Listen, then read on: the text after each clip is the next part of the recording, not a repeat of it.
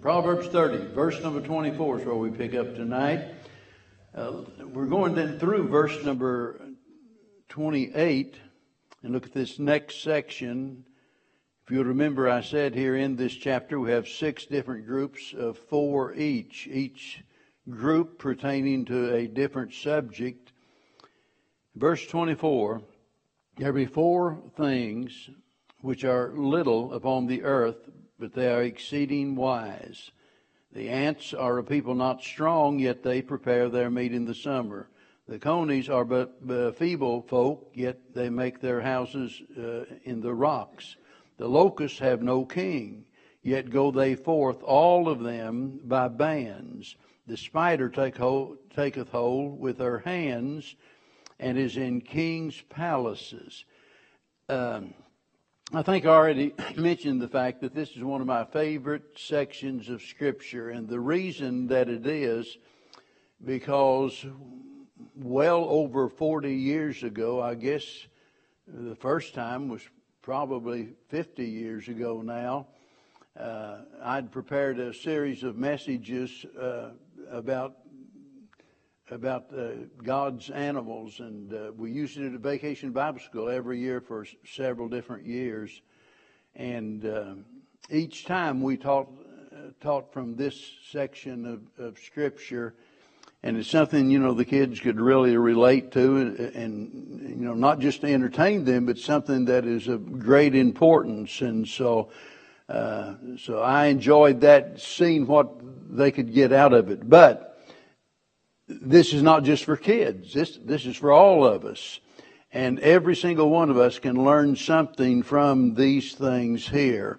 Now, looking back to the last section, verse 21, 22, and 23, we learn there the importance of not getting things out of their proper order.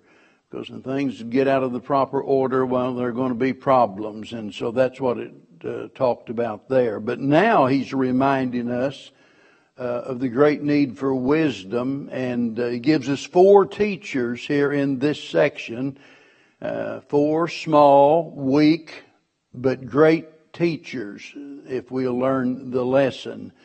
And these little creatures can teach us big lessons. Notice verse 24, how it begins.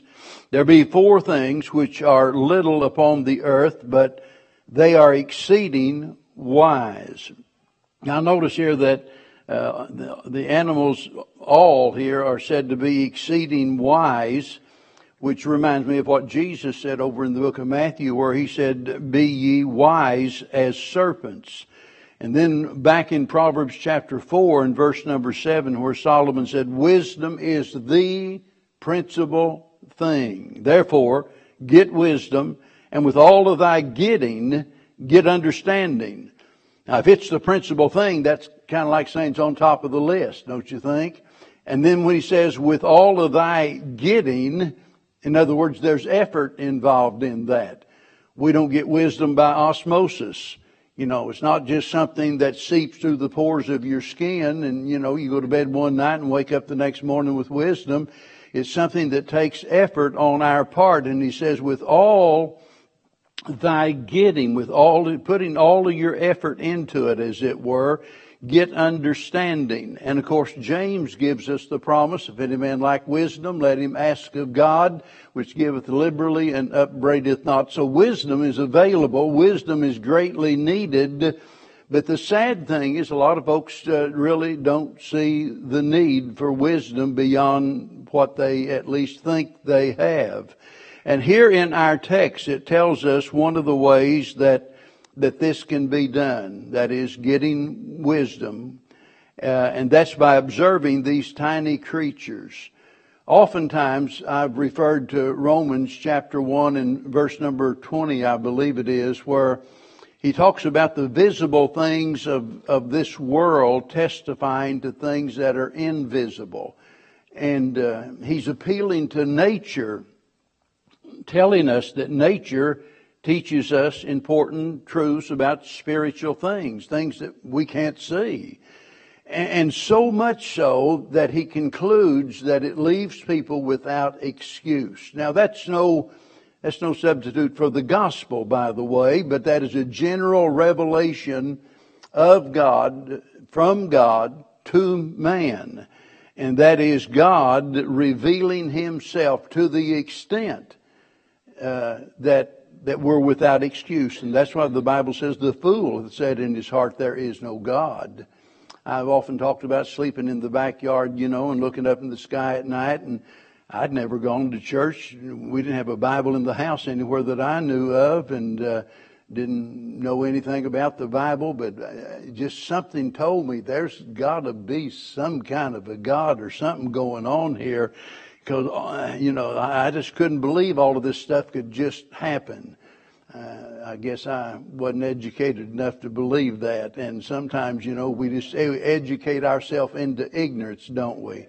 And that's what happens in a lot of our major universities today. Take some fine young boy or girl, raised in a Christian home, and they go off to a secular university and they come back all messed up. So now, before we consider the specifics of this, I just want you to think about some general lessons that we could learn from this. And no doubt there are many more, but I just thought of three things that immediately came to my mind. Number one, whenever we look at this, we learn to admire and appreciate God's wisdom and God's power. We learn to appreciate and acknowledge God's power and His wisdom.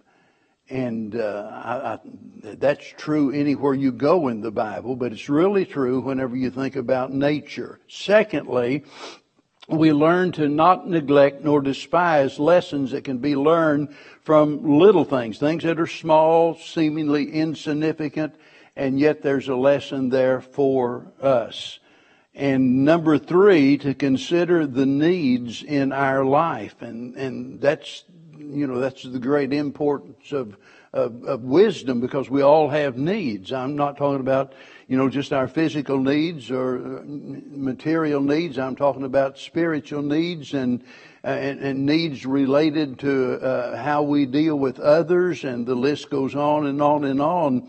And when we look at these things, we can learn something about all of those things, because here we find things set forth in principles, so to speak. And each one of these little animals is going to teach us a certain principle that will be beneficial in our life. So with that in mind, look at verse 25, and we see the very first thing that's mentioned. He says, notice, the ants are a people not strong, yet they prepare their meat in the summer. Well, some of you will remember back in chapter number 6, we studied this in great detail there. And, he appealed to the lowly ant to instruct the sluggard, the person that wouldn't work. And in these verses, we learn that ants are self-motivated and that they prepare their meat in the summer. And every person ought to be that wise, to be self-motivated. We can't always just depend on other people to take us by the hand and lead us and help us and what have you. We ought to be self-motivated, and we ought to be concerned enough to make proper preparation. But you think about ants and the fact that they're great builders. Naturally, we don't see all that they do. There's some have these ant farms and what have you, in an aquarium type thing, whatever you call that, where you can observe the ants and so forth. But whenever you think about different parts of the world and the different kinds of ants there are, and there's some, they build their big structure several feet above the ground, and they live in colonies, and they live with order. And the colony, of course, has a queen, and the workers, the soldiers, and so forth. Each one is assigned a specific function to carry out. And all of them have the welfare of the colony in mind. Here in Texas, we know a little bit about fire ants, don't we? And we know they will protect their own. We know that, they're going to protect their home base. And they unite. You don't just get one fire ant attacking you. I mean, they just absolutely cover you up if they can. and they prepare their food in the summer. Now, just observing the ants, and sitting out in the backyard somewhere and watching them go to and fro, helter-skelter. And in our mind, it just looks like that they're totally unorganized. They don't know where they're going or what they're doing or anything else. But of course, they know exactly where they're going, and it's amazing. It's amazing what they can do in just a short time, and all of that is with the intent of making preparation. And boy, that's an area where so many people fail in making preparation. They end up getting themselves in a jam, all because they didn't prepare properly. I'm not a very good one to talk about saving money, because I'll just confess I've never been as disciplined as I ought to be in that regards. But we would be wise if we do save what we can. Now, I realize you can go to the extreme on that. There are some people, that they've been saving all of their life. Good for them. That's a good thing. But you can go to the extreme on it to where you neglect the immediate needs of yourself or of other people just because you're so worried about the future. You're trying to build up a nest egg. And this is where balance comes into the picture. And that's true in just about every single area of our life. We can get in the ditch on this side of the road, or we can get in the ditch on that side of the road, and we need to stay in the center of the road. And, just because you go to the extreme in one area doesn't give you the right to condemn the person that's in the ditch on the other side of the road. But the whole point of it is that God has promised to supply our needs, right? If we seek first the kingdom of God, and His righteousness. He promised that He would. To the Philippians, Paul said there, but my God shall supply all of your needs according to His riches in glory. But that's not just a blanket promise given blindly to all people.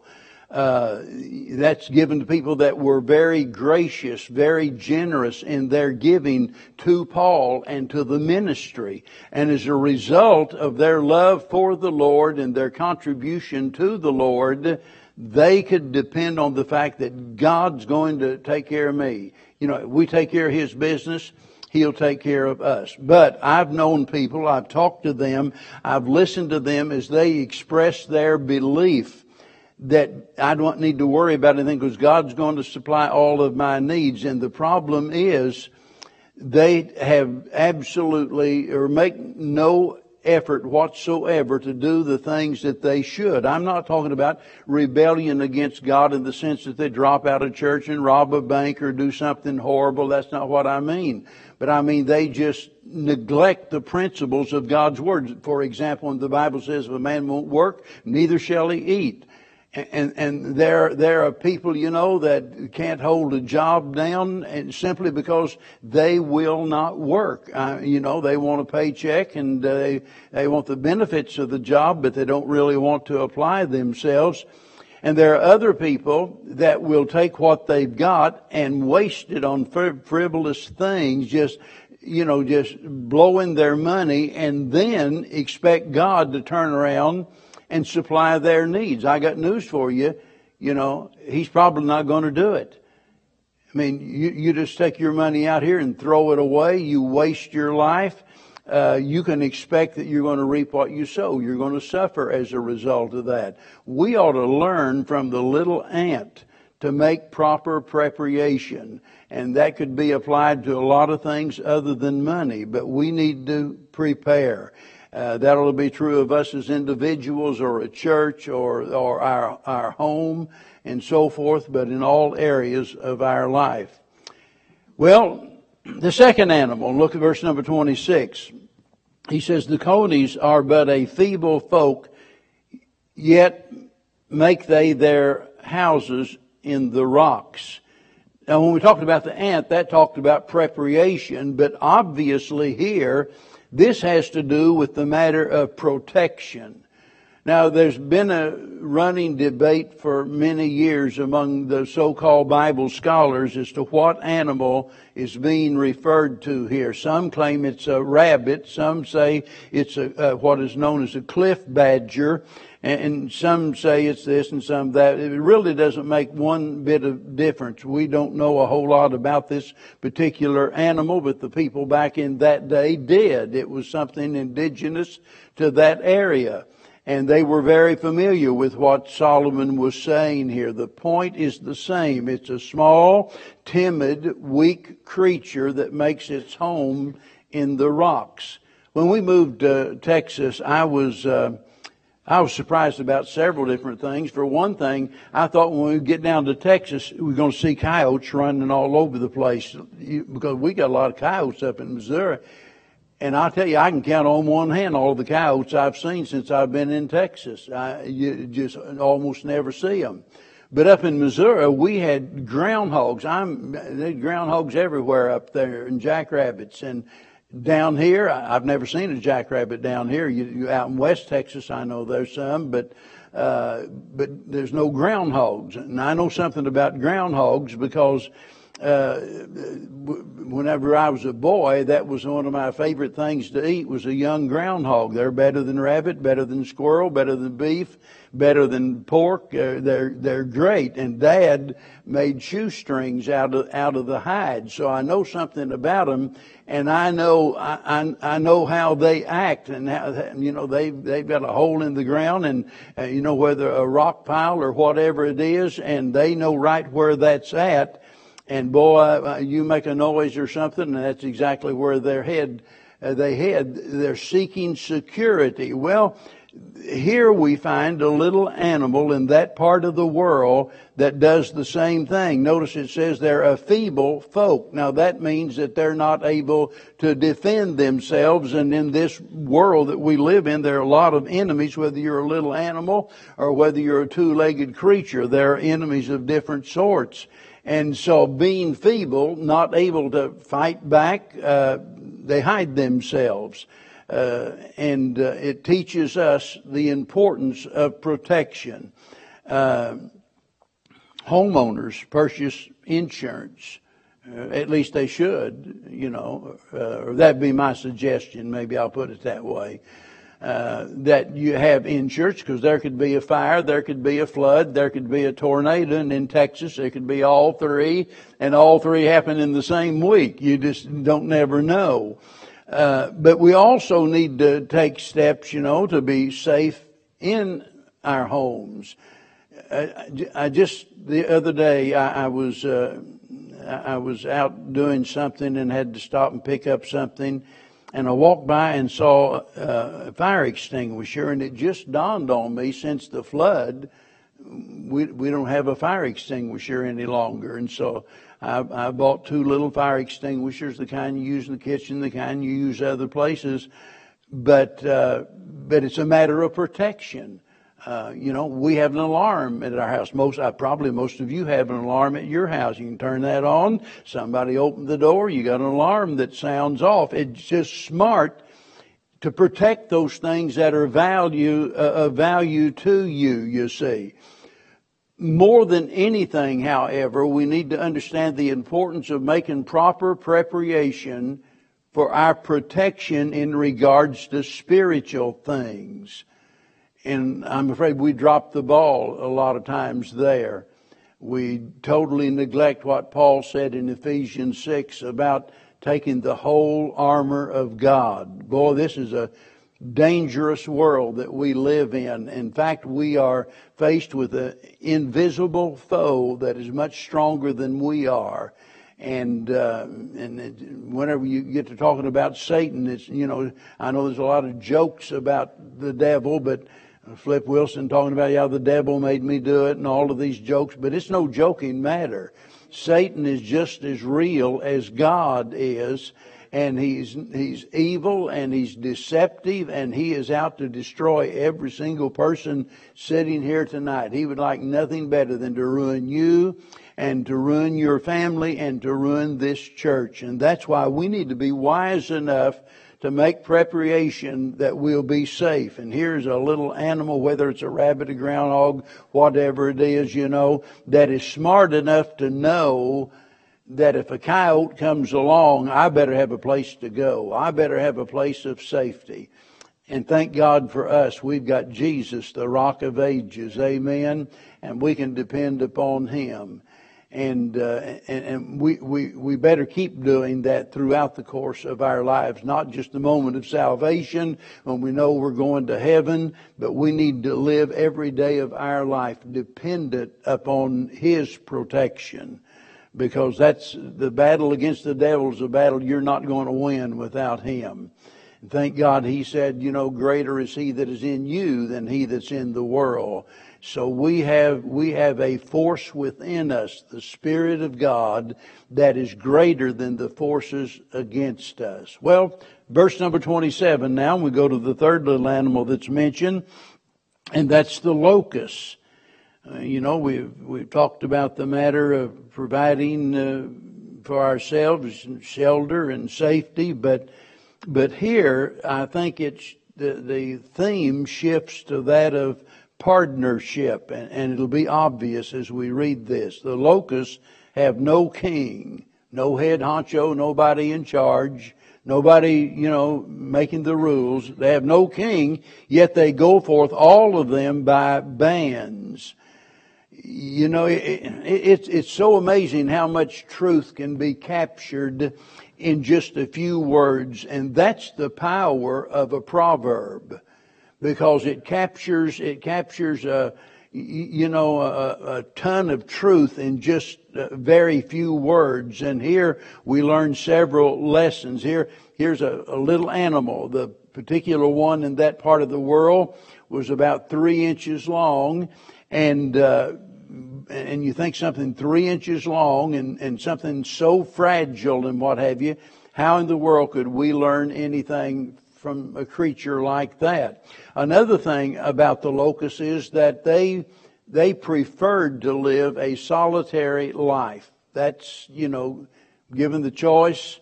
And I haven't interviewed one, but I'm telling you what the animal experts tell us that, that's what they would prefer, because they're very shy. They want to be alone. They don't want to be around anyone. But due to the need for survival, they become social creatures.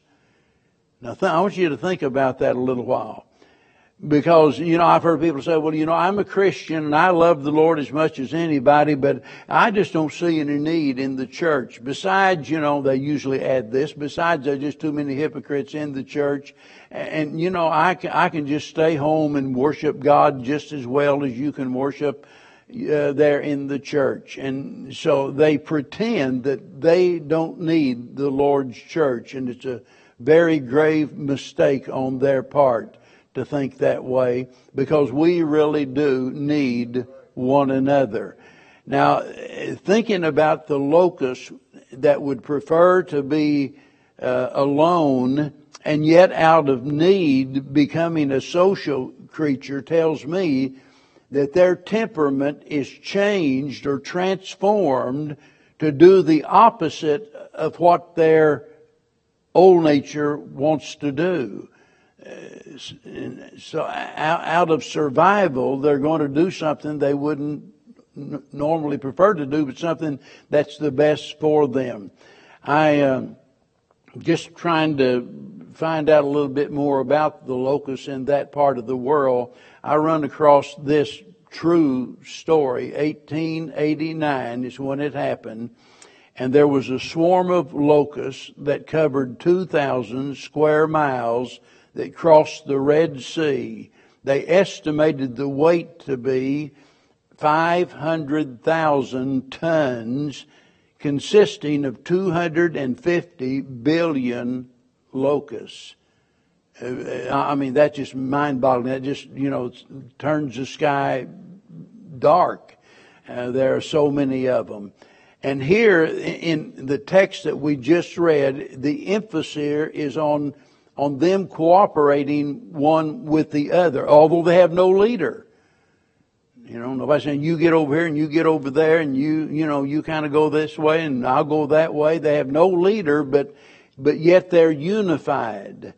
And as individuals, they would be weak, but together they're like a mighty army. Let me tell you, that's exactly how the church is. That, separately we are weak. Together we are strong. And it teaches us the need for organization. They don't just go helter-skelter all in their own way, one going north and, 10,000 goes north and 10,000 goes south or whatever. There's organization, there's cooperation, there's unity. And that's exactly the way it ought to be in the Lord's church. As Solomon taught, there in Ecclesiastes where he says 2 are better than 1. And not only are 2 better than 1, but 3 is better than 2. And he could have carried that out naturally. And so when we think about the church, we think about the strength that we derive one from another. Our strength is, it doesn't just all come from Sunday school and the worship service. Just doesn't all come from the teaching of God's Word. There is a strength that we gain from being together in the Lord's house, worshiping the Lord. And I remember back years ago, we and nearly every Baptist church always had a lot of testimony meetings. And especially on Wednesday night, we'd take 10 or 15 minutes for testimonies. And it's amazing how the testimony of somebody else can be a strength in your own life. And every Christian has a testimony of some sort. And not only that, but our testimonies change all of the time because there's new things going on in our life. And it might be somebody's going through a great difficulty in their life and they're not going to sit down and tell you about it. They're not going to describe the trauma they've been subjected to. They're not going to go into detail about the pressure they're under. They're going to tell you their business.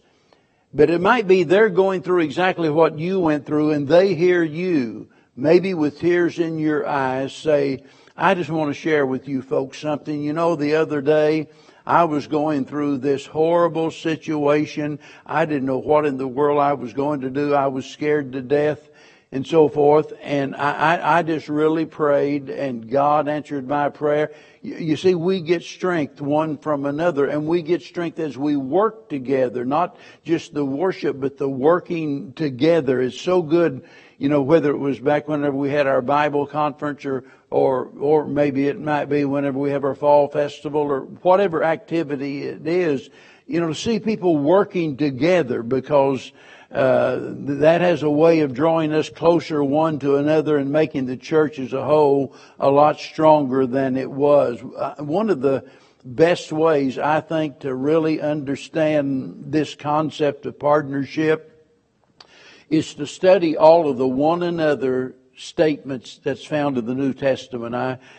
On several different occasions, I've taught a series of, 15 or 20 messages in the series, and of all of the places where we find those words, one another, pray for one another, forgive one another, and the list goes on and on and on, and it makes a great Bible study. You might want to do that as your daily devotion sometime, and spend 2 or 3 days on just one of those, thinking about one another this and one another that.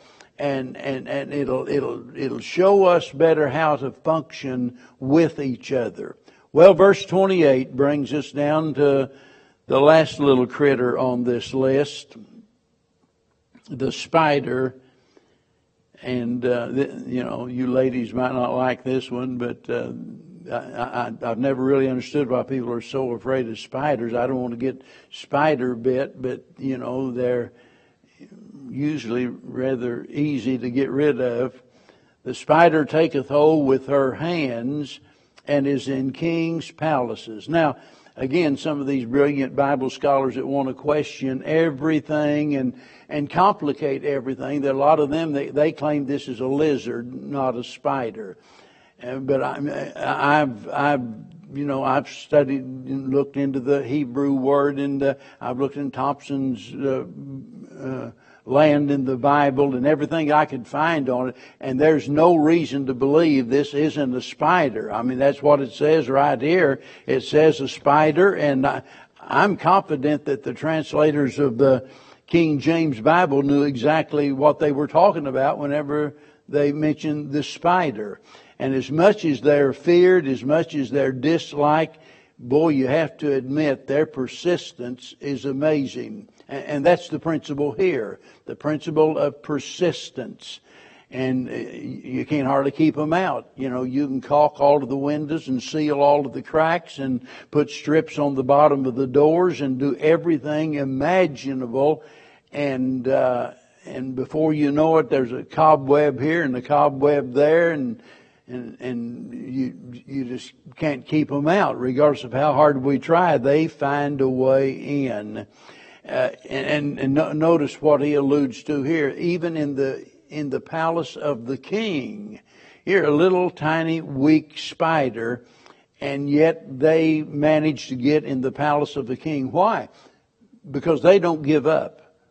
They don't give up. I mean, they just keep at it until they accomplish what it is they're trying to do. And there's a big lesson there for us, folks, because it's not the person with the most talent that always succeeds. You know, sometimes we look at somebody and think, oh, well, you know, they got to where they are just because of their God-given ability or whatever. Well, maybe they did and maybe they didn't. It might be they just worked harder than you did.